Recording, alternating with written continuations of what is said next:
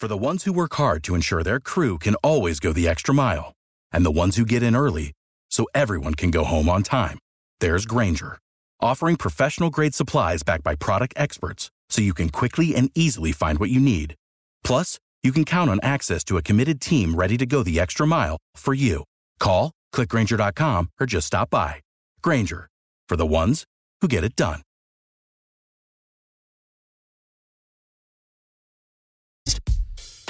Portions of the following program are pre-recorded. Talk of the Town on Super Talk 1270.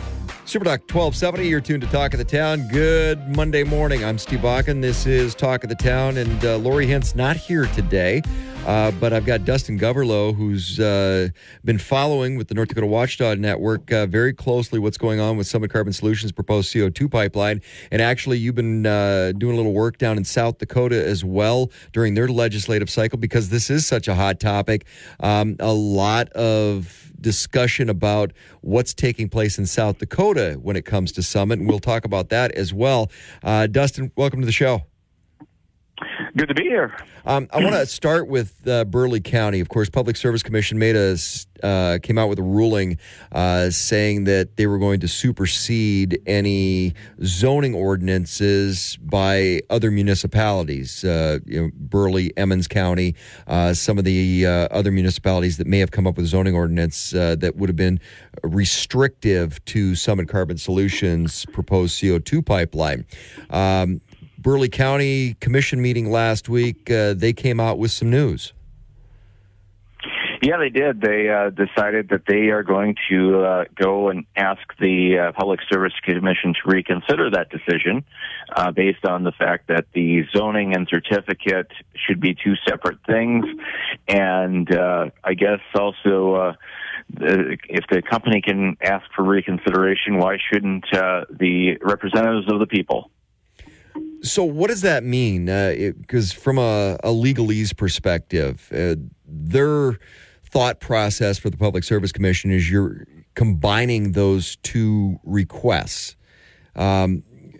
The Julie Lawyer, state's attorney for Burleigh Counties, in her opinion, doesn't think that those should be combined. It's kind of putting the cart before the horse in one regard, that you got to go through the process. Is it, in your opinion, is the Public Service Commission skipping a step in the process? Yeah, it seems like they are, and they are citing certain North Dakota Century Code language that is telling them that they have no choice. And I think that they do have a choice. I think that Julie Lawyer is correct that they have to divide these particular roles and decisions into separate discussions. Now, they could do it at the same time, but they do seem to be two separate things that should not be combined unless the law specifically says they should be. So it's my understanding next step, if the Public Service Commission, because it's very important to note, and because I asked that question, that does the clock get reset? Because there's some timelines in there, because the county either had the choice of accepting the Public Service Commission's ruling, asking for a reconsideration of the Public Service Commission's ruling, or going to district court. And there were some timelines on that. And if you ask for the reconsideration, that kind of resets the clock for going to the district court. As I'm going to switch hats here for a minute, as Burleigh County Commissioner, my intent, and I believe that's the wishes of the rest of the commission, is that if the Public Service Commission doesn't reconsider in the county's favor, and that local control aspect side of the equation, then it is going to go to district court.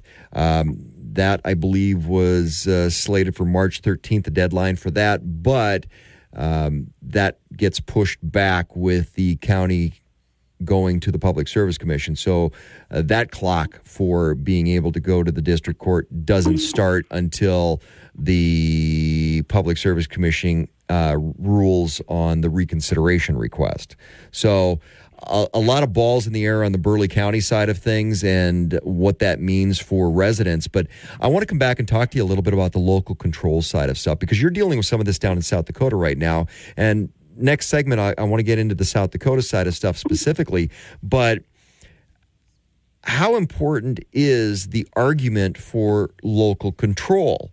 Because we just went through a legislative session where there were 8 bills that would have strengthened private property rights and landowner rights, and they all got squashed at the 12th hour and didn't happen. And I have a sneaking suspicion a lot of it was because of Summit Carbon Solutions' proposed CO2 pipeline.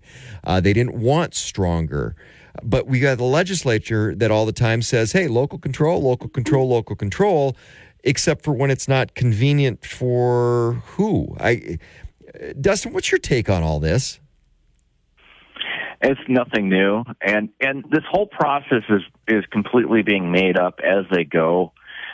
When you get into whether or not the PSC will rule on the most recent reconsideration request from Burleigh County, I'm not entirely sure that they even have to consider it, let alone make a decision, because they're inside somebody else's reconsideration. So is it kind of like when you make a motion, you have to vote on that motion before you can consider the next motion.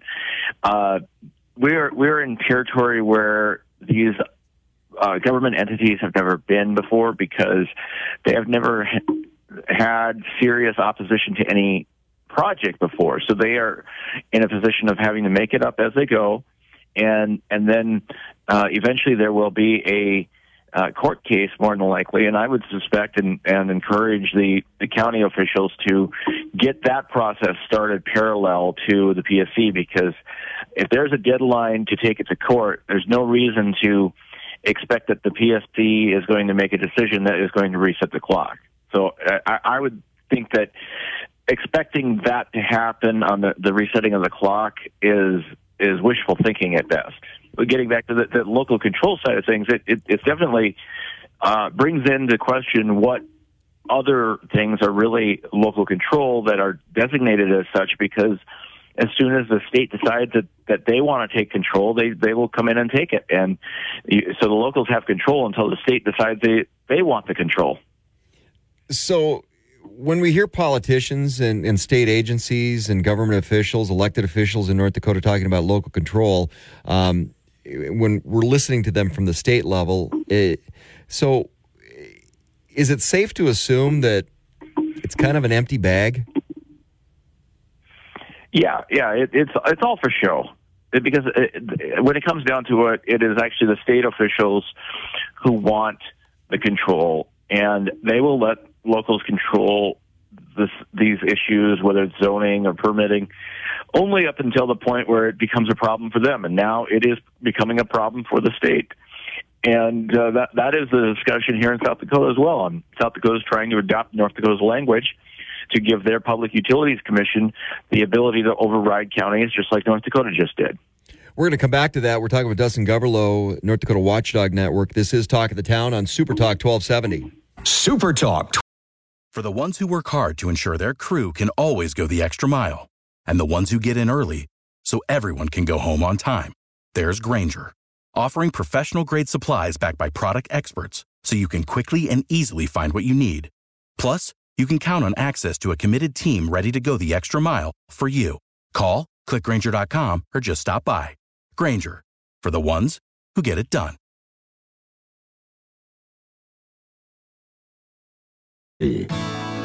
Talk of the Town on Super Talk 1270.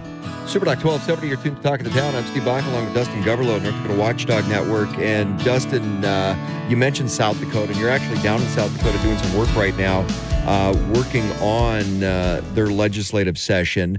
And you mentioned South Dakota is in the process right now of trying to adopt some of North Dakota's language.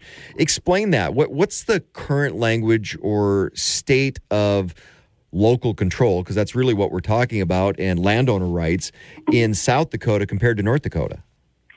So in South Dakota, the existing language is very conducive to local control. The Public Utility Commission, in fact, when they rejected both the Navigator and the Summit pipeline, they cited specifically the fact that state law does not give them discretion to override local counties' ability to zone and create setbacks for pipelines in general.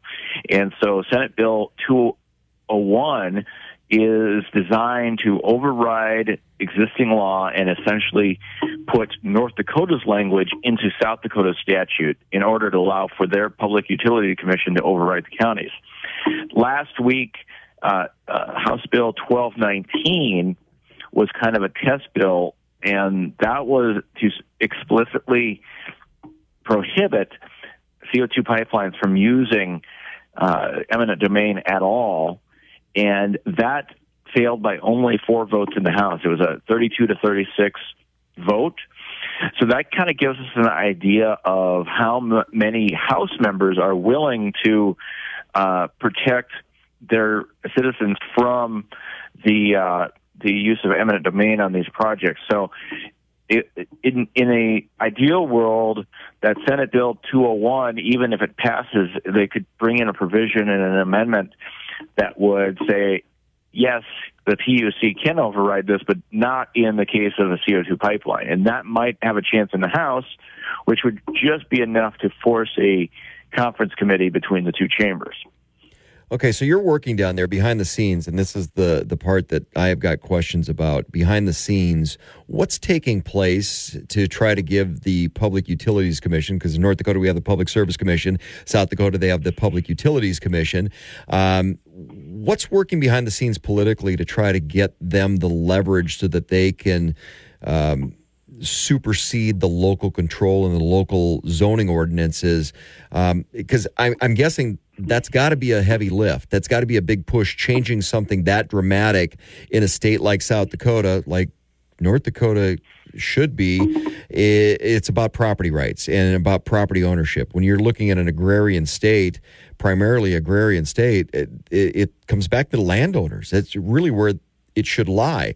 So what's the mechanism behind the scenes that's taking place to try to get the PUC in South Dakota the ability to supersede landowner rights and local control and local ordinances? So the big industries have come out in favor of the change. The ethanol industry is the primary driver of all of this, wanting to make sure that this pipeline project happens. So they've come out in support of giving the PUC the ability to override counties and force landowners to take these pipelines onto their land. This has caused a huge rift between the ethanol industry and the corn farmers that provide corn to the ethanol industry. You know, the irony there is the fact that the landowners are the corn farmers and are the farmers that are fighting it, but the industry that they're supporting with their product is the one fighting against that. Wait a minute, that sounds a little familiar in North Dakota, where we've got taxpayers spending taxpayer dollars or spending their own dollars versus their own taxpayer dollars being forced to work against them through the Industrial Commission's $300,000 grant to promote the... Wait a minute. I've kind of heard this before. We'll talk about that a little bit, though. But interesting dichotomy between the farmers and the corn growers and the ethanol industry in South Dakota. Yeah, it is. And even more interesting is in North Dakota, the Farm Bureau is doing work to stand up for the farmers' property rights, and the Farmers Union is silent. In South Dakota, it's the reverse. The Farmers Union is standing up for farmers' property rights, and the South Dakota Farm Bureau is silent to supporting the pipeline. So these organizations, state by state, are not on the same page. They're not. It all depends on who is the power force behind them, and then you've got the same dichotomy between each state, where you've got a lot of right-wing conservative landowners who are against the project, and in an awkward coalition with some left-wing traditional environmentalist forces. And they're all forced to work together against the industries that they actually are part of, and they're suppliers of. And it really is getting into, a lot of this reminds me of the old NPL days in North Dakota, where you had the railroads and the banks and the mills and elevators that were controlled by out-of-state interests from Minnesota, imposing their will on the state and pushing the farmers around. And that caused the North Dakota farmers to promote the NPL and develop their own industry in North Dakota, and much of it being state-owned. And in South Dakota, we're seeing a lot of the same dynamics where the producers and the industries that they produce for are on two sides of the same issue. They say politics makes strange bedfellows, but really not when you follow the money. That makes the strangest bedfellows of all. All right, I do have one more question on South Dakota before we move off topic, because and the reason it's important is because the Q45 credits were ushered in by President Trump, doubled down on by the Biden administration. Kristi Noem, the governor of South Dakota, who has been incredibly silent when it comes to CO2 sequestration and Summit's pipeline and these different CO2 pipeline projects. Her name's been bandied about as a potential vice presidential candidate under Trump. Where is she at in... Have you heard, has she showed up at the legislature? Has she had any input on the CO2 pipelines? So publicly, she's been very silent. Privately, I've been told that there have been a lot of efforts in the background to push in favor of this local power grab. And so she's working the strings behind the scenes to take the power away from the counties, and they're trying to come up with basically a bribe for the counties where they would get a couple bucks per foot of pipeline that is in their county. But on the scheme of things, it's such a small piece of what these companies would be getting from the federal government that if the counties fall for it, then they're just being greedy and not looking out for the interests of their people. So the governor has, as far as we can tell, been playing both sides. Always follow the money. That's kind of the rule. We're talking with Dustin Goverlow. He is North Dakota Watchdog Network. And when we come back more, this is Talk of the Town on Super Talk 1270. News Talk. For the ones who work hard to ensure their crew can always go the extra mile, and the ones who get in early so everyone can go home on time, there's Grainger, offering professional-grade supplies backed by product experts so you can quickly and easily find what you need. Plus, you can count on access to a committed team ready to go the extra mile for you. Call, click Grainger.com, or just stop by. Grainger, for the ones who get it done. Bismarck Mandan, Super Talk 1270. Welcome back to Talk of the Town on Super Talk 1270. Super Talk 1270. I'm Steve Bakken, along with Dustin Goverlow from the North Dakota Watchdog Network, and we're talking about Summit Carbon Solutions' proposed CO2 pipeline. One of the things that's taken an interesting turn, because the timing was horrendous, I feel, and very well orchestrated. Some lip service for Summit Carbon Solutions and their proposed pipeline, bought and paid for by Summit for the promotion of Summit's project.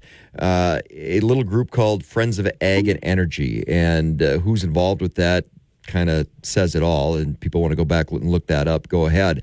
But there's an interesting twist on this, because taxpayer dollars are getting funneled into that organization. So basically, through that $300,000 grant, we've talked about this in the past, $300,000 grant from the Industrial Commission, which is going out to who, and I'll let you explain where that money's funneling. But basically, they're using taxpayer dollars against the taxpayers that pay into that fund, which are private property owners who are fighting with their own private money a project that they don't want stealing their property.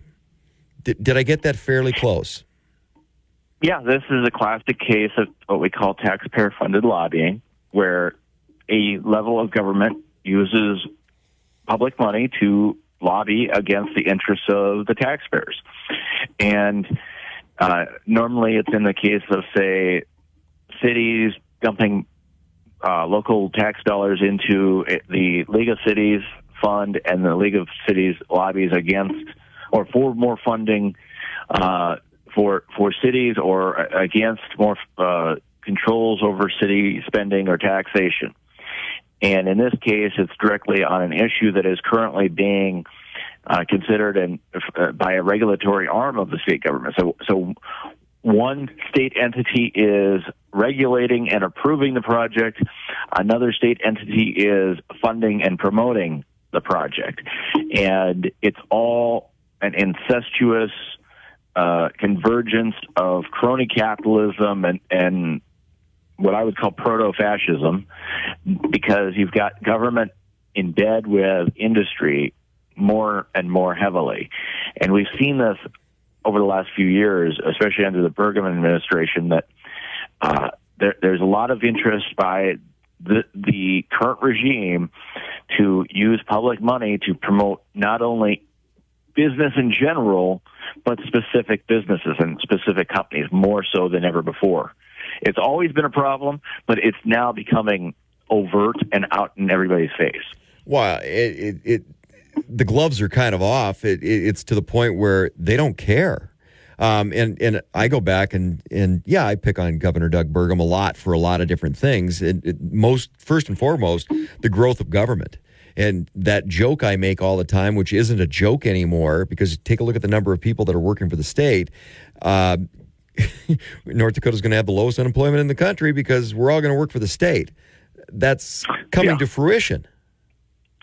Yeah. The control that is involved in the state. I mean, there's a belief that nothing can happen in the state if the state government is not involved in promoting it. And in fact, I would argue that in the long term, the state's involvement in this process is going to make the situation worse, because there will be businesses that look at North Dakota and say, well, if I can't get in the good graces of the governor and the Commerce Department, then I can't do business there.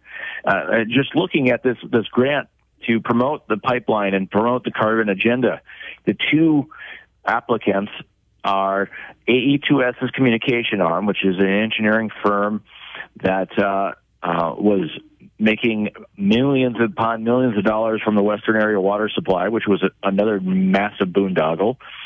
And then you get the Public Affairs Company out of Minneapolis, and they've been involved in a lot of things. I've done work with them. I've taken checks from them before, too. And yet it's obvious that the Minneapolis company has no chance at the contract and the grant, because the fix is in. All of the powers that be wrote letters supporting the AE2S bid. So, that's a small example that even when it is the government throwing money out, there's no interest in bringing new players to the table from anywhere else. So, the control aspect of how state money goes to pick winners and losers, and is making it so that anybody who looks at this from the outside says, well, there's no point in doing business in North Dakota because it's all rigged. Well, unless you're a company that's doing new logos for the state, because apparently we don't have anybody that can do that in North Dakota, and overpay for somebody out of state to do that. But I digress. How do we fix this? So the biggest problem for me is you've got taxpayers that are they're getting double dipped, because they're paying their taxes in and then having to take their private money and fight against what their taxes are fighting them on.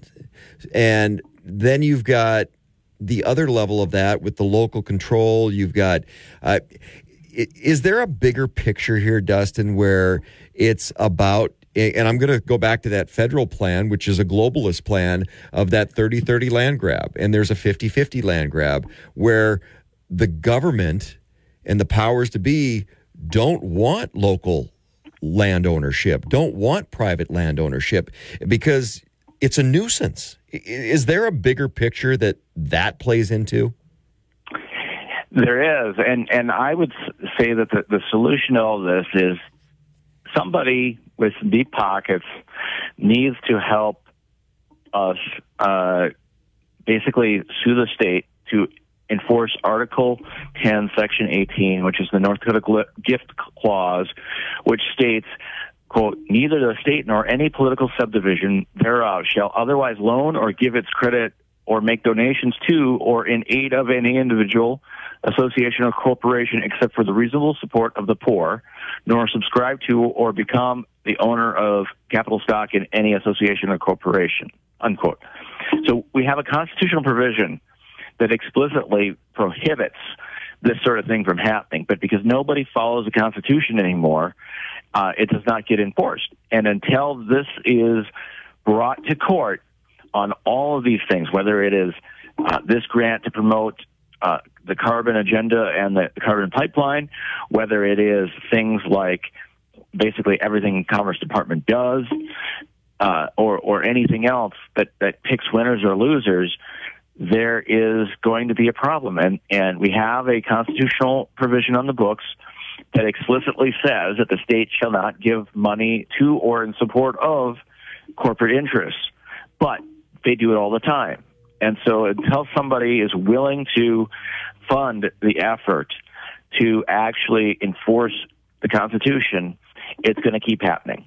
Well, we also have an ethics commission, but what does that do? So a lot to follow. Dustin, thanks for joining us this morning. If people want to follow the Watchdog Network or some great stuff that you put together on your Substack, how do they find you?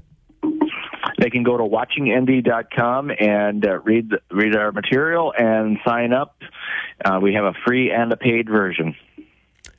Dustin Goverlow, thank you very much, my friend. This is Talk of the Town on Super Talk 1270. Super Talk 1270. Talk of the Town on Super Talk 1270. Super Talk 1270. I'm Steve Bakken, and joining us on the program, Dr. Rick Becker, a state legislator in North Dakota and now a candidate for the U.S. House of Representatives. And Rick, thanks for coming back on the program. Yeah, you bet, Steve. Happy to be on. I want to talk to you a little bit about, as a candidate, you're the first candidate I've heard of either party to speak out against CO2 and CO2 carbon sequestration, and I'll call it what it is. It's a scam. So you've actually come out and spoke out against carbon sequestration and what it actually means. So as a candidate, how's that being received? Well, I'm not quite sure, Steve. I expect it's going to be kind of a divided response. As usual, I come out with bold things that tend to be polarizing in the sense that some people feel really strongly one way and others feel strongly the other way. But I'm not, to be clear, my position is not new, and it's not for the benefit of my campaign. I know you're not saying that, but I want to be clear to your audience. This is something I have been outspoken and adamantly against for a long time. I came out when I was still a legislator in October of 2022 with a press release and a drafted bill to prevent the use of eminent domain for CO2 pipelines. So what I've done, I guess, now recently is just now that I am a candidate and I have now, again, made my position very clear. Now it's in the arena of a candidacy and politics and all of that. So, but I'm happy to continue to push my message that this is, as you said, it's all a scam and it's taxpayer funded and it is for the enrichment of individuals and private industry. And it's wrong on so many levels. So, Dr. Becker, probably not. We're going to leave the Republican and Democrat out of this because you're a conservative, and how your campaign is running. We'll get into that at a different juncture in time. But when you go to Washington, D.C., if you were elected, it's pretty divided as far as the camp on where people lie on carbon sequestration, because on the left you've got the climate change agenda, on the right you've got some industry that's figured out how to monetize that with taxpayer dollars.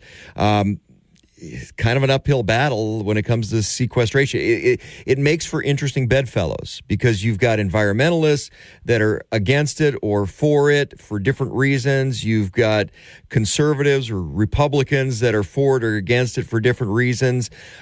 It's kind of boiled down into a weird minutia. Yeah. Well, what I think, the way I like to present it is to take a step back and look at it more from a 10,000 or 30,000 foot view. Because at this point in time, we have these bold statements. If you're against the CO2 pipeline, you're against agriculture and you're against energy. And what I want to do is look at that again from a step back, because when you take that approach, you have already embraced the Al Gore, Barack Obama, Joe Biden narrative that climate change is man-made and we can correct it by getting rid of CO2 and becoming net neutral. So you've already bought into that. You've thrown the towel in, you've waved the white flag. And my concern is that's where we need to fight. We can't throw in the towel. We have to fight that narrative. It's a ridiculous narrative. But what we have now, unfortunately, is a fight downstream from that. And instead of fighting Biden, what we have are now people that are pro-CO2 pipeline fighting fellow North Dakotans, North Dakota landowners, farmers, ranchers.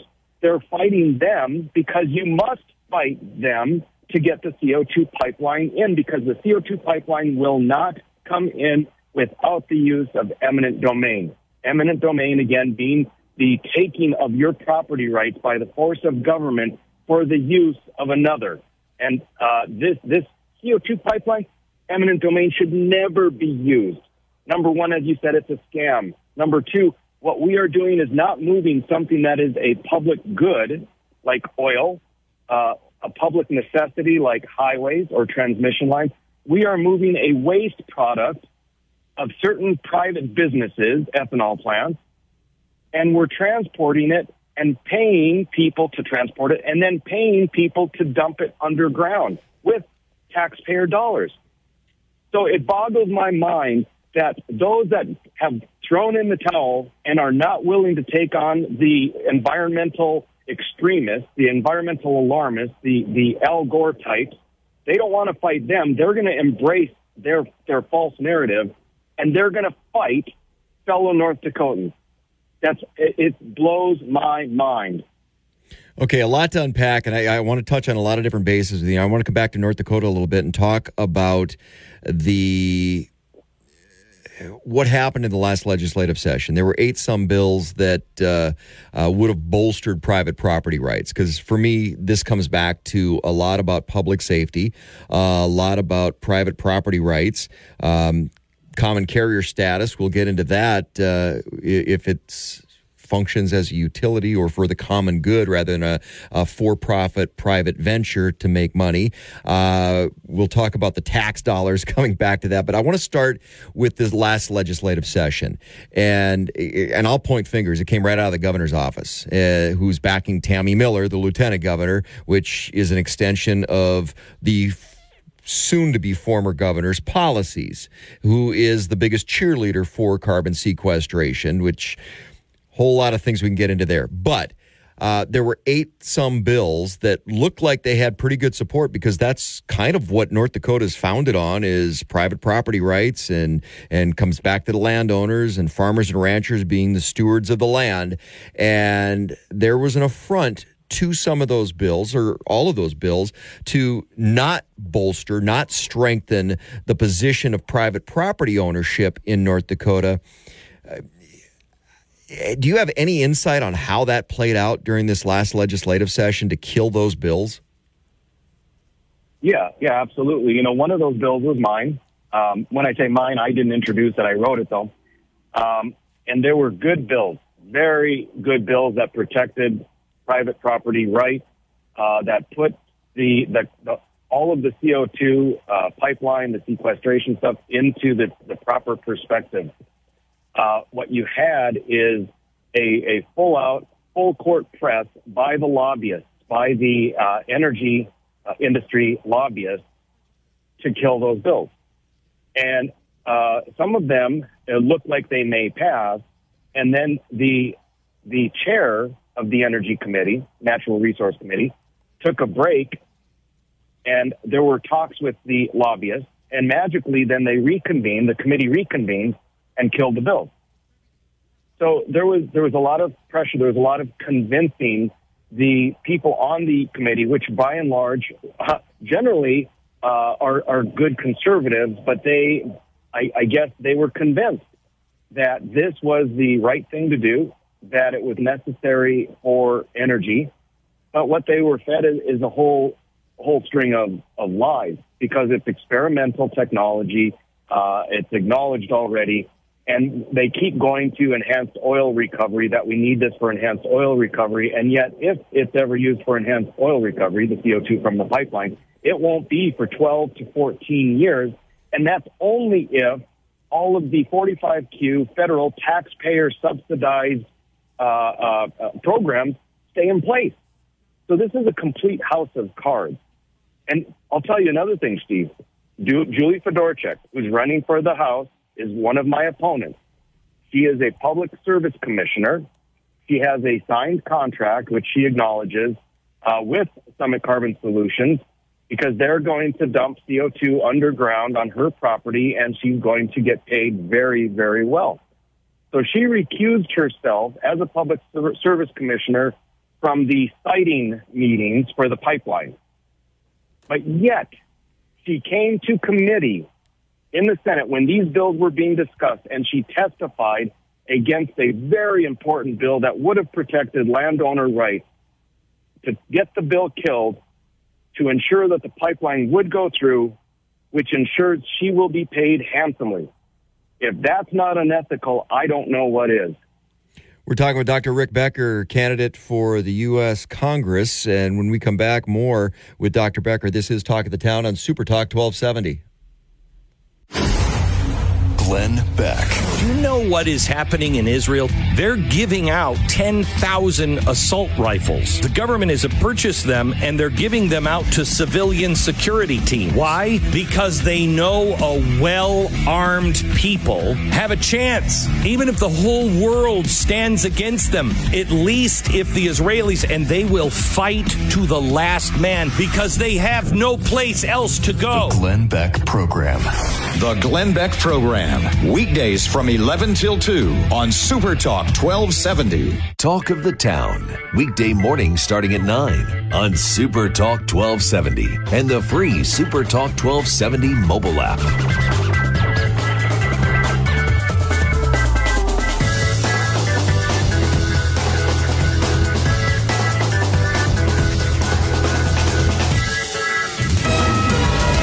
KLXX AM, Mandan, Bismarck, a Town Square media station, broadcasting from the View Community Credit Union Studios. Shopify helps you sell at every stage of your business. Like that, let's put it online and see what happens stage. And the site is live. That we opened a store and need a fast checkout stage. Thanks. You're all set. That count it up and ship it around the globe stage. This one's going to Thailand. And that, wait, did we just hit 1 million orders stage? Whatever your stage, businesses that grow with Shopify. Sign up for your $1 a month trial at shopify.com/listen. Without apology, The Regular Joe Show with Joe Gigante. Weekday evenings at 9 on Super Talk 1270 and the free Super Talk 1270 mobile app. Portions of the following program are pre-recorded. Welcome back to Talk of the Town on Super Talk 1270. Super Talk 1270, we're talking with Dr. Rick Becker, and candidate for the U.S. House. Running as an independent for now, but we'll see what happens. There's some different things in play. But I want to come back to the subsidy side of things. We're talking about the CO2 sequestration and loosely Summit Carbon Solutions proposed CO2 pipeline. But the subsidies. And, you know, you and I have had many conversations in the past, Rick, about subsidies. And from an energy innovation perspective, I have no problem with, okay, give a little incentive to try to get something off the ground. And you and I differ a little bit on this because you're not a fan of them. And 5 years. My timeline is 5 years. If that exceeds that, that's when the subsidy should be pulled off, because if private industry cannot make it financially viable, why do you continue to subsidize it? It needs to stand on its own 2 feet, whether we're talking about oil or gas or wind or solar or ethanol. And by the way, a mandate, which there's mandates to use ethanol, that's a subsidy. Mandates are subsidies, plain and simple. Ethanol is the 800-pound gorilla in the room because everybody's gotten really fat off it. A lot of farmers have gotten really fat off of ethanol, heavily subsidized. This is another subsidy for ethanol. The subsidies went away, but, the mandates didn't, so it's still subsidized. So now let's talk about, this sequestration stuff that we can make money off of that, another subsidy. So when we're talking about the subsidies, explain to the listeners where you are on, okay, some seed money for innovation is one thing, but an ongoing subsidy, that's an entirely different topic. Right. Well, I'm even more hardcore. And one exception would be... I wouldn't say hardcore. I would say conservative. In limited cases. Not hardcore, conservative. I'm conservative. You're a little more conservative than I am. Is that a fair statement? Well, it may be. I don't know, but it may be I'm more of a purist, because what I'm looking at is if something is a good idea and is likely to be profitable, you don't need taxpayer dollars for it. You'll find investors. And if it's not a good idea, not likely to be profitable, then you shouldn't be spending taxpayer dollars on it. So rarely, if ever, is it a good idea to even if it's seed money. And again, maybe there's some very limited exceptions on a very strict loan, which must be repaid, I'll say. But yeah, this whole theme is a layer of subsidy on a layer of subsidy. We've got the 45Q. You go back before that, and it's the whole ethanol, concept, which was largely put in place by Senator Hoeven. And these are billions and billions of dollars with the 45Q. That's federal. Even in our state, there's all sorts of subsidy. You have oil money. The oil tax money that's coming in, a part of it is mandated to go to these various research councils, this and that, right? So that's basically an arm of energy lobbying. So tax money is going to these quasi-private councils, and what they do is manipulate the public. Then you have additional money that's going, I forget all the agencies, but it's going through an agency to be then doled out through the various research councils to go to advertising agencies to manipulate North Dakotans into thinking a certain way. And recently and this is just really on the forefront. This isn't speculation. This is fact. $300,000 right in the news recently. That's going to be used to convince North Dakotans that burying CO2 underground is a great idea.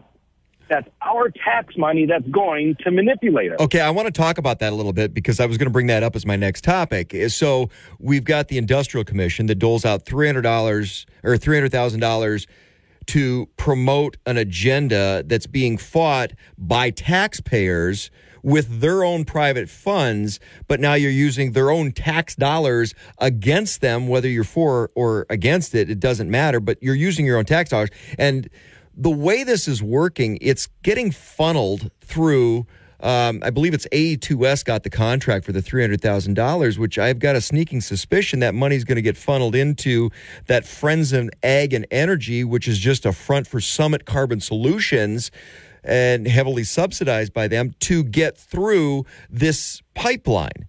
So you've got tax dollars working against taxpayers for a private agenda to make money in the private sector.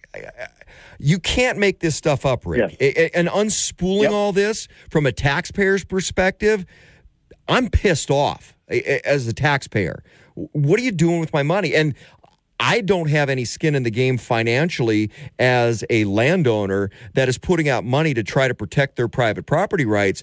But how do you not feel for those people? Which brings us back to the question of, our elected officials are representing who? Yeah. Well, it's just what pisses me off is the audacity, really, of government hand in hand with private industry. So in our face, they're not even trying to be.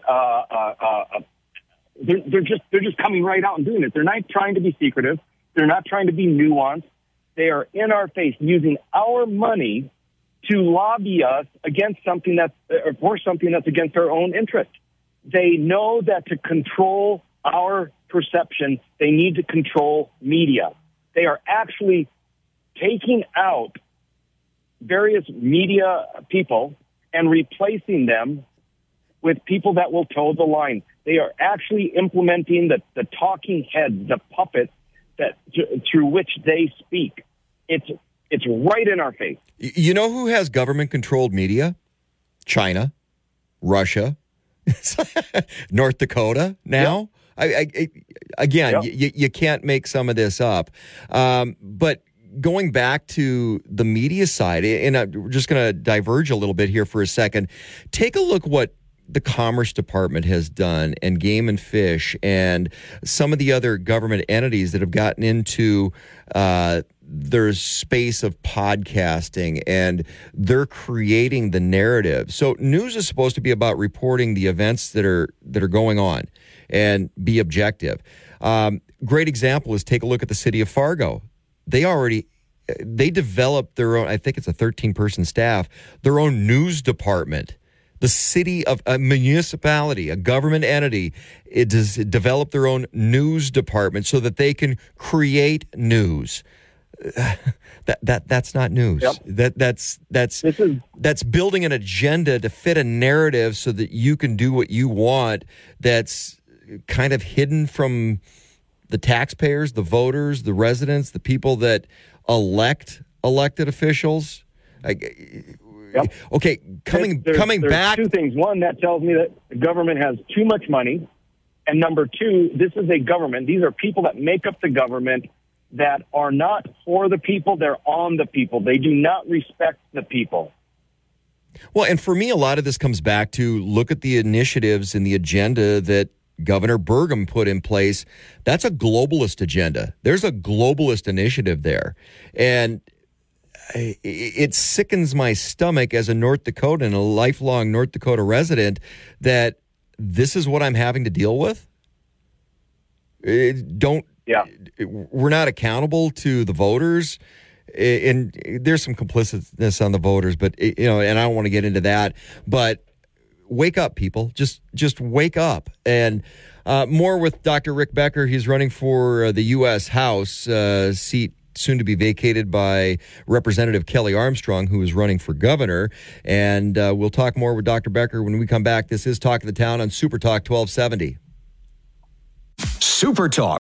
For the ones who work hard to ensure their crew can always go the extra mile, and the ones who get in early so everyone can go home on time, there's Grainger, offering professional-grade supplies backed by product experts so you can quickly and easily find what you need. Plus, you can count on access to a committed team ready to go the extra mile for you. Call, click Grainger.com, or just stop by. Grainger, for the ones who get it done.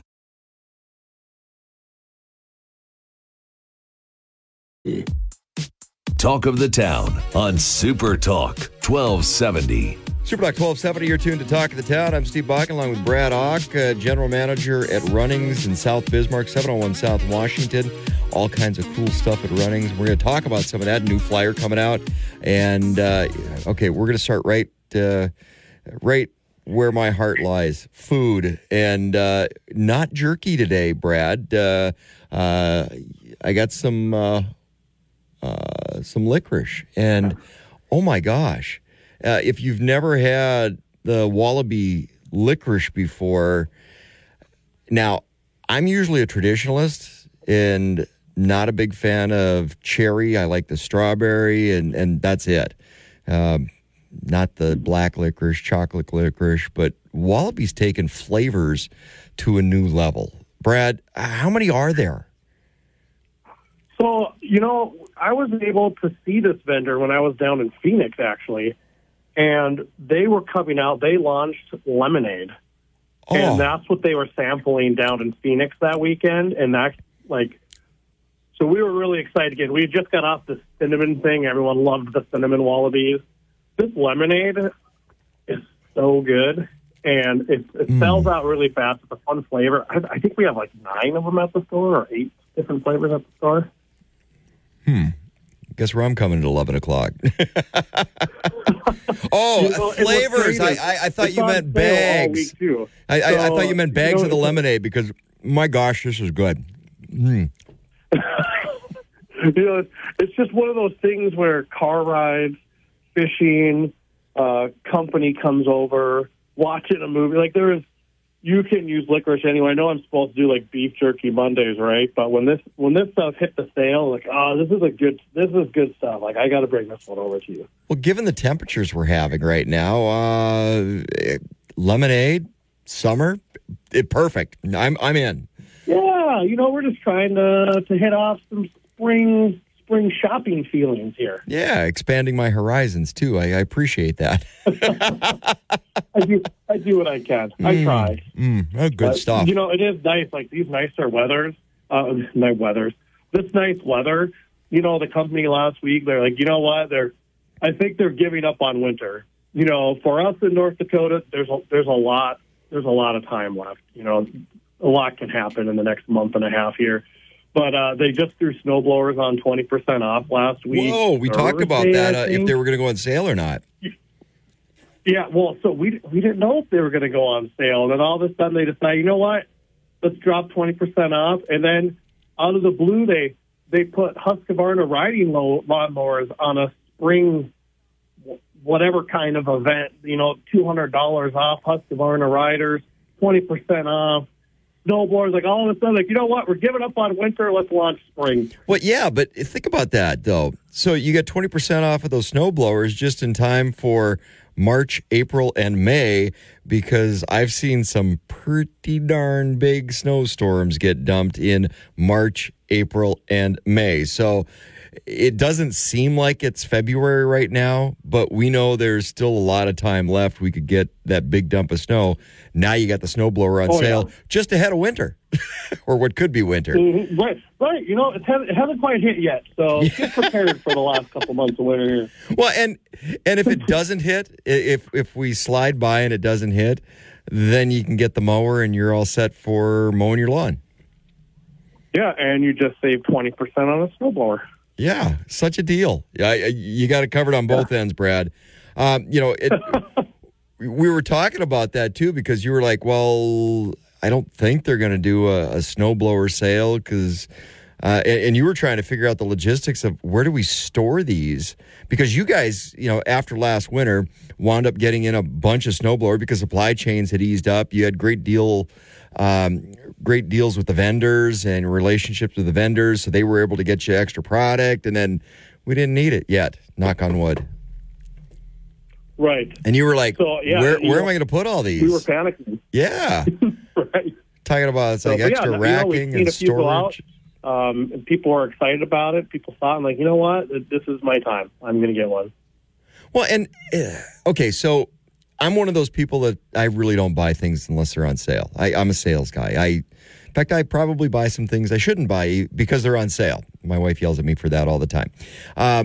Snowblowers are something that never go on sale because you hold them over until the next year. They get put in storage. Mm-hmm. So now 20% off, and usually at the end of a season, I'll buy something for the next season because that's when something goes on sale. Snowblowers never go on sale. That's just, it's not a sale item. Here's this piece of equipment. You need it. That's the cost. That's what it is. Rarely go on sale. Now you've got it on sale. Huh. You think Wendy's going to get mad if I can get a new snowblower? Absolutely not. Okay. Because what if you have to leave and she has to show? Oh, yeah.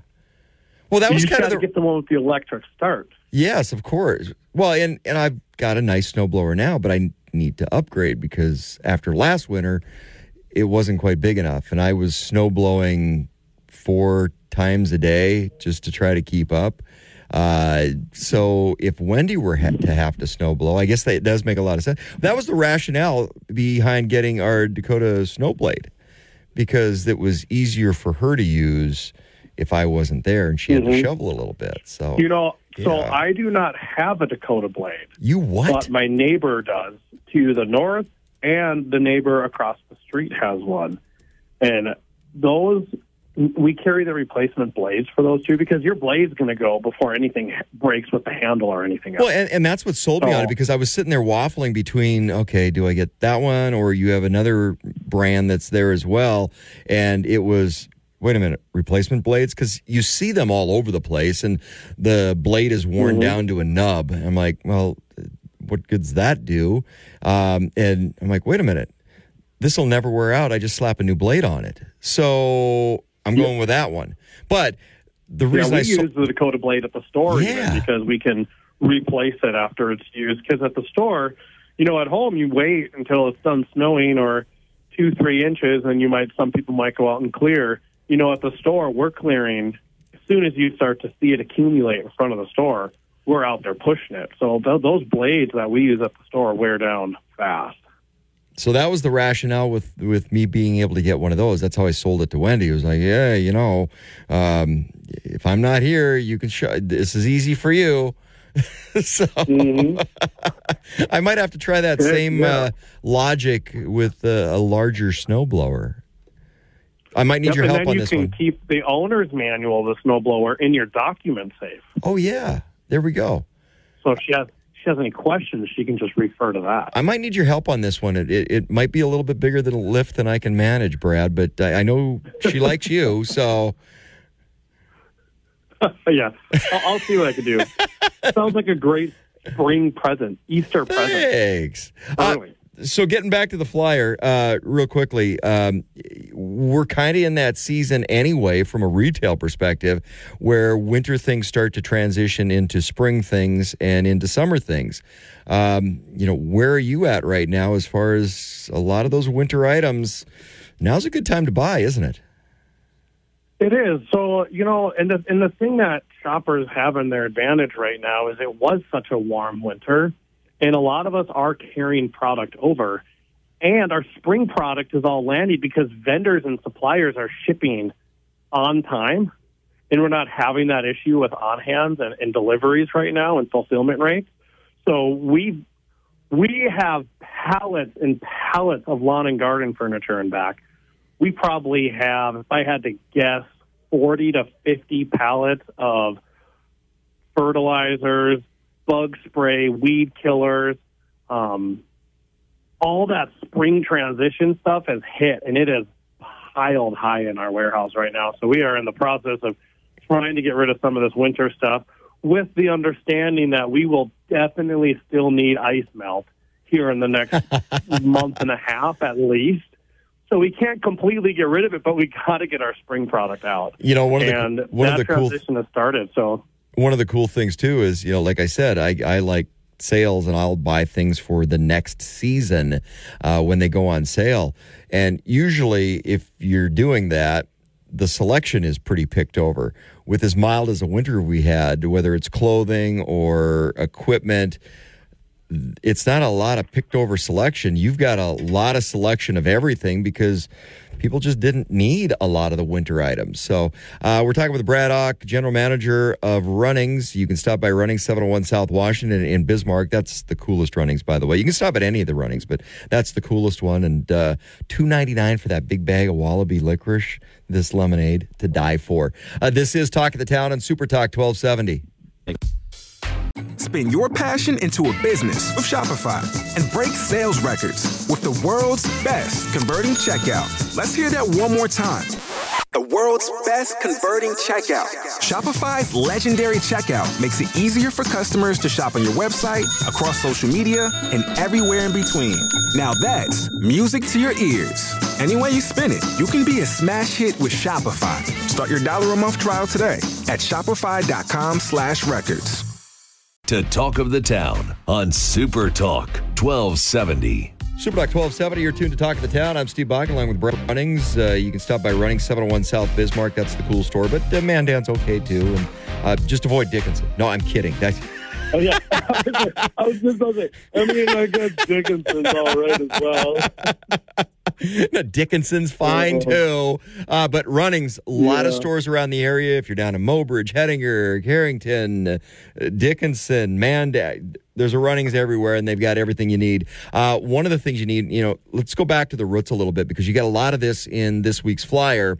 Animals. You do a lot of animal. I mean, that's kind of the foundations of Runnings. And one area you guys have really done a lot of work in expanding your product line, a lot of horse people out there. And that tends to be a little bit more of a niche area than just the farming or ranching supplies. Horse supplies, a growing part of your store. And part of the reason I noticed this is because on the grooming side, there's a lot of overlap between what I do with my dogs and horses when it comes to the grooming, the clippers and all that stuff.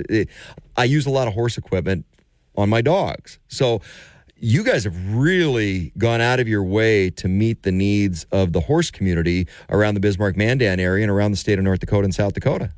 Yeah, so this is a very new category for me. Coming over from primarily clothing and housewares retail to farm, outdoor, and housewares, on the running side, being involved in the equine side of the business was a must, because over the past, I would say 2 to 3 years, we've seen a fairly significant increase in the need for equine products and the need for specialty feeds. And I want to show this horse to senior horse and horses that have this issue, they need this. And in fact, so much that last year we had to do a store shift, and we added another 56 feet of aisle space to handle equine. And, there are still, this was last year, but there's still some growing pains in that. We're doing really good in the horse tack and the bits and adding some treats. We added saddles. So we've done special order saddles for both barrel racers, and we've also done some different ranch saddles. We have 6 or 7 on hand, but we can do special orders too. So if, we have 14-inch to 15-inch in store. We just did a special order for a 13.5 and a 13. And so, people who need different barrel sizes, I believe it's a barrel size. See, that's how inexperienced I am. I'm very interested, but trying to talk to these people and what they need. And we have a rep who we call at Circle Y down in Texas. And I call his cell phone. He picks up. I'm like, hey, I'm working on a saddle with someone, man. I just need someone who knows what they're talking about to make sure this customer gets exactly what they need. But it's pretty easy process. Bradley, just let me talk to him. Pretty easy process, though. It's like, okay, you come in, you tell Brad what you need, and Brad goes, okay, calls the guy, and the guy goes, put them on the phone. Yep, gotcha, done. Pretty simple process. Cut out the middleman. I like that. Yeah, I mean, the poor guy, they're like, he's like, well, what, like, border tools and seat sizes, and and I was like, yeah, and then it's a one piece, okay, yeah, hey, I'm just gonna turn you over. I'm gonna let you talk to her. Brooke knows what she wants. Here you go. Hey, as long as you got a guy, that's all that matters. That's what makes it good. You got to know a guy to get it done. Well, yeah, it's. But like I said, a great area you guys have expanded in, and you take a look at the horse community around the Bismarck Mandan area. Some of the growth with the rodeo grounds over in Mandan, some of the work that's going on at the Missouri Valley Complex with a potential horse park facility as part of that site as well. The horse community really growing in the Bismarck Mandan area, and Running stepping up to meet those needs. Yeah, and even English riding, if you look at the Bismarck Horse Club, and they just did that big event down at the horse park here south of Expressway over by the golf course. Can't remember the name off the top of my head. But that thing's busy all summer long. It's busy all summer long. Yeah, and they just did an English riding, and they did a English dressage and a Western dressage. And in fact, it was so big this year for a turnout compared to previous years. They're looking at expanding this into a multi-day event to handle the increase in competitors coming to these events. So it's cool to see, English riding coming back in and how well trained not only, the horses are, but the riders and the young age that you're seeing kids on these horses. I mean, it's incredible. And then it goes far beyond just competing. I mean, you watch them take care of these horses. It is unbelievable what these kids can do. I'm waiting for the steeplechasing and the fox hunt, and then spectator sports. I'll be there. You know what? Eventually, yeah. Eventually, we might get there. Not to leave out the other pets as well. Of course, you guys got a great line for cats and dogs, and a lot of real good dog stuff, especially with the Wildology. That food line, whether you're looking for crates, treats, toys, you got a little something for everybody in this flyer as well.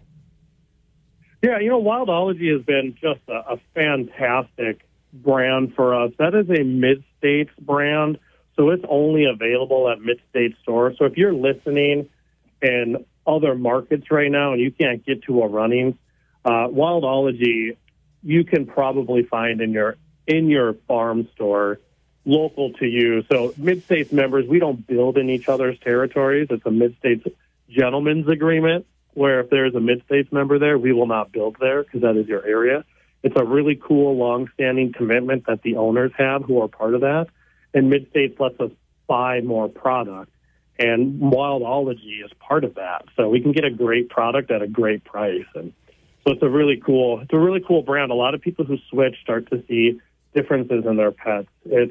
You're looking at, from a Wildology perspective, it's good ingredients, it's probiotics and something, and it's specific. There's a hiking, leaping, there's activity levels in Wildology. So you look at what your pet needs from a nutrition standpoint, and Wildology tries to give you what you need based on the level of activity for your pet.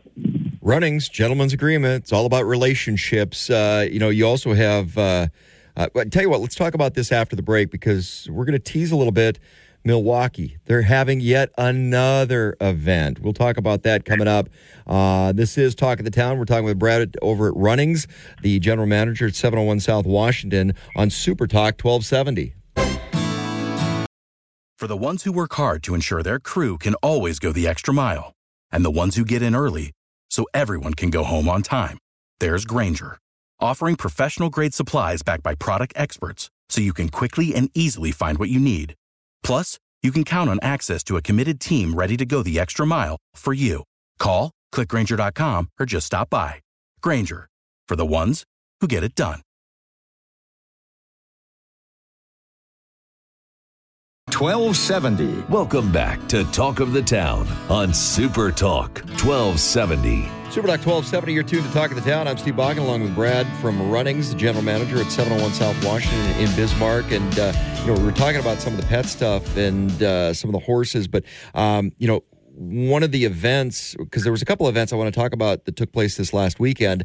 But one of the, they have events all the time. Furry Friends Rock and Rescue. Little Bird told me that you guys just donated a ton of food to Furry Friends because you only hold on to things so long on the shelves, and then you got to do something with it. And you do a great job of helping out a lot of local charities. Furry Friends, one of them. You just donated a whole bunch of cat food to Furry Friends? Yeah, we're not sure what really happened. I don't know if we had a misship or what the deal was, but we ended up with like 400 plus bags of this small, it was like a wet cat food pouch for sensitive stomach. And so we're not sure where it happened, but it was all in our inventory. Looking at our sales history, we knew no matter what we did, there is no way we were going to sell through this product. So to just get ahead of it, we gave Julie a call over there at Furry Friends and we're like, hey, do you have someone who can come over and pick this up? We'd like to make a donation. And she was just absolutely, they have so many volunteers at Furry Friends who at any given moment are willing to go help them with what they need. And within 2 hours, she had volunteers willing to come over and pick this stuff up. It takes a lot of people to do what they do. And she's got a good group behind her to support their efforts. And I know you guys do a lot of work with some of their events at Runnings as well. Other events, you just had a couple events you guys pitch in on over this last weekend. Yeah, over the weekend we had two cool, when we talk about expanding outside of Bismarck, and we talk about this every week, right? I want people from surrounding. We had another rodeo reach out to us again. Hey, this is what we're doing. I'm like, awesome. We have customers from down there.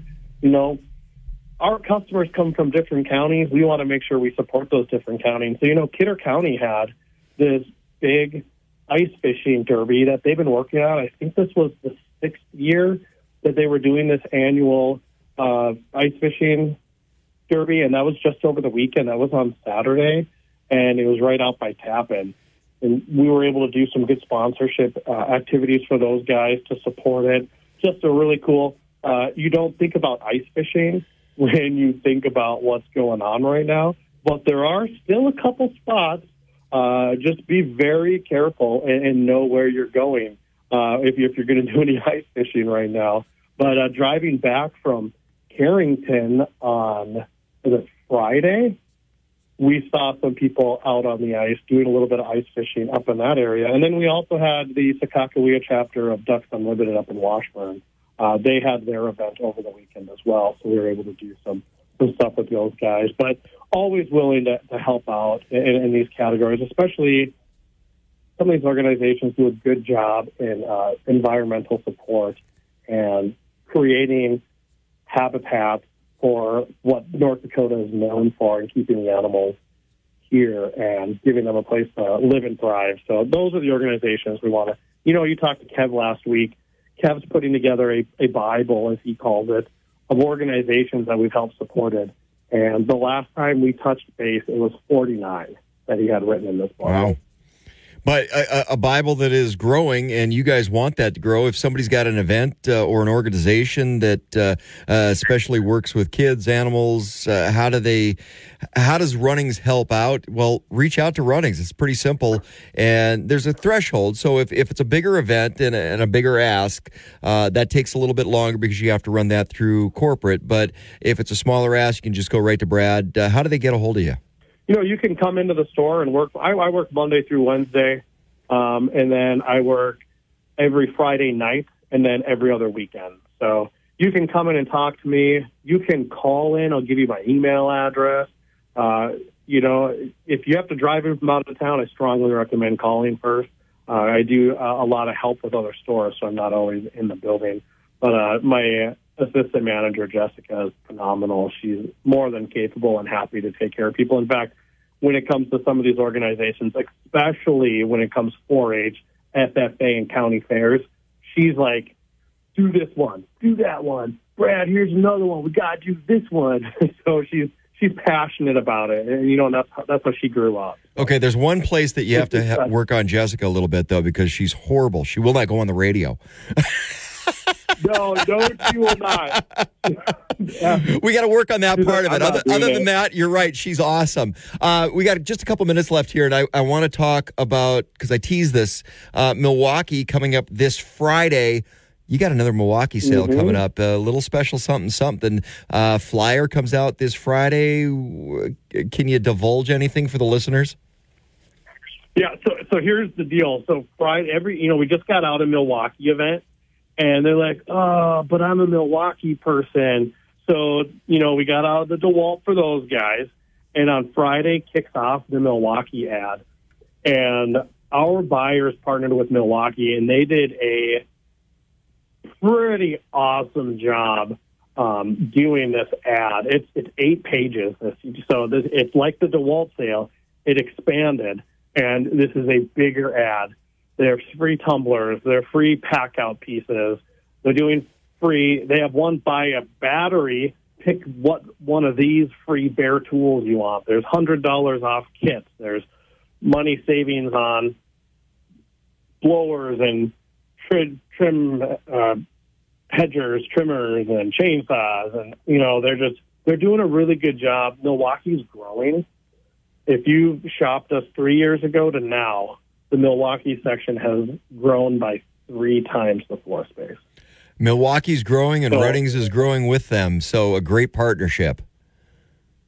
Yeah, so just, we can also be, if you buy it from us, we can be your repair center for that Milwaukee tool, so you don't have to deal with the warranty work. And Milwaukee has told us it is a 2-week turnaround. So when we ship it out, they will have it back out the door and on a truck within 10 days, and that's a guarantee. And it doesn't matter what level it is, because there's a lot of different levels on equipment. Do you need something for your house? Do you need something for your yard? Do you need something commercial? They've got all different levels for your needs, and great company, great product line, great part of the Runnings repertoire. Brad, always a pleasure, my friend, and looking forward to that flyer coming out on Friday. And I'm going to go finish rest of this lemonade wallaby licorice. I was going to say, you'll have to come in and get some more flavors. $2.99 for the big bag of it. That's unbelievable price. I'll be there, and I got to pick up my weekly jerky too. So we'll see you a little bit later today. Yeah. Brad Thanks, Steve. Brad over at Runnings. Make sure you stop in. Runnings 701 South Washington in Bismarck. You can stop by any Runnings, but we've got the cool one in Bismarck. Just saying. This is Talk of the Town on Super Talk 1270. Cha-ching. I'm Daria Albinger with today's tax tip. It was a long shot, but that big bet paid off. And now the tax man is betting on you reporting your winnings. You may get lucky at the casino or at the horse track, but proceeds from winning are all taxable income, and they're treated like a paycheck or an investment gain. Caleb Silver, editor-in-chief at Investopedia. You will get a W-2G form if your winnings exceed a certain threshold. Those thresholds, $1,200 or more on bingo or slots, $5,000 or more on poker, and just $600 or more on those sports betting apps, provided you collected more than 300 times your wager. You got lucky just once? Don't worry. Silver says if you lost more than you won, you may be off the hook. You can write off some of your gambling losses if you itemize your losses, but the deduction can't exceed the amount of your winnings. And what about that office Super Bowl pool that you won? Just be quiet about your winnings. Those are typically not reported to the IRS. With today's tax tip, I'm Daria Albinger, ABC News. Welcome to the School for Startups Minute with Jim Beach. This week we are talking about the Mandela effect. It happens when millions and millions of people believe something that just never happened. Yesterday I talked about in the Star Wars movie Return of the Empire, Darth Vader never said, "Luke, I am your father." Go watch the movie again. I did. He doesn't say it, and I was shocked that I was so wrong. Today I'm going to give you an example from the HBO series Sex and the City. I'll share that with you in just a second. This is Dr. Michael Garko for Strauss Naturals. It is not until they have urinary flow or urinary tract problems that men really pay attention to the prostate. Rather than wait for problems to occur, I recommend Strauss Naturals Prostate Support Drops. The Prostate Support Drops is a blend of naturally sourced herbs to support a healthy prostate, urinary system, and urinary flow. All Strauss Natural products are backed by 100% satisfaction guarantee. Visit StraussNatural.com to learn more and order the Prostate Support Drops today. The real name of the show was Sex and the City. However, there was an official perfume released for the series named Sex in the City. And there's lots of videos online of the stars of the show calling it Sex in the City also. It's pretty bad when the stars and the owners of the show don't even know what the name is. So don't blame yourself if you had the name wrong. You're in good company. Talk of the Town, weekday mornings starting at 9 on Super Talk 1270 and the free Super Talk 1270 mobile app.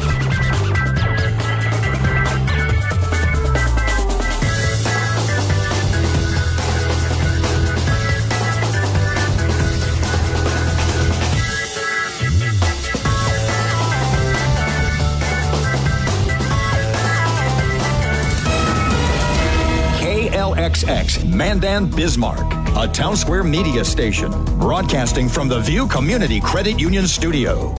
Without the ones like you, who work tirelessly to keep things running, everything would suddenly stop. Hospitals, factories, schools, and power plants, they all depend on you. No matter the weather, emergency, or time of day, you're the ones who get it done. At Grainger, we're here for you with professional-grade industrial supplies. Count on real-time product availability and fast delivery. Call, click Grainger.com, or just stop by. Grainger, for the ones who get it done.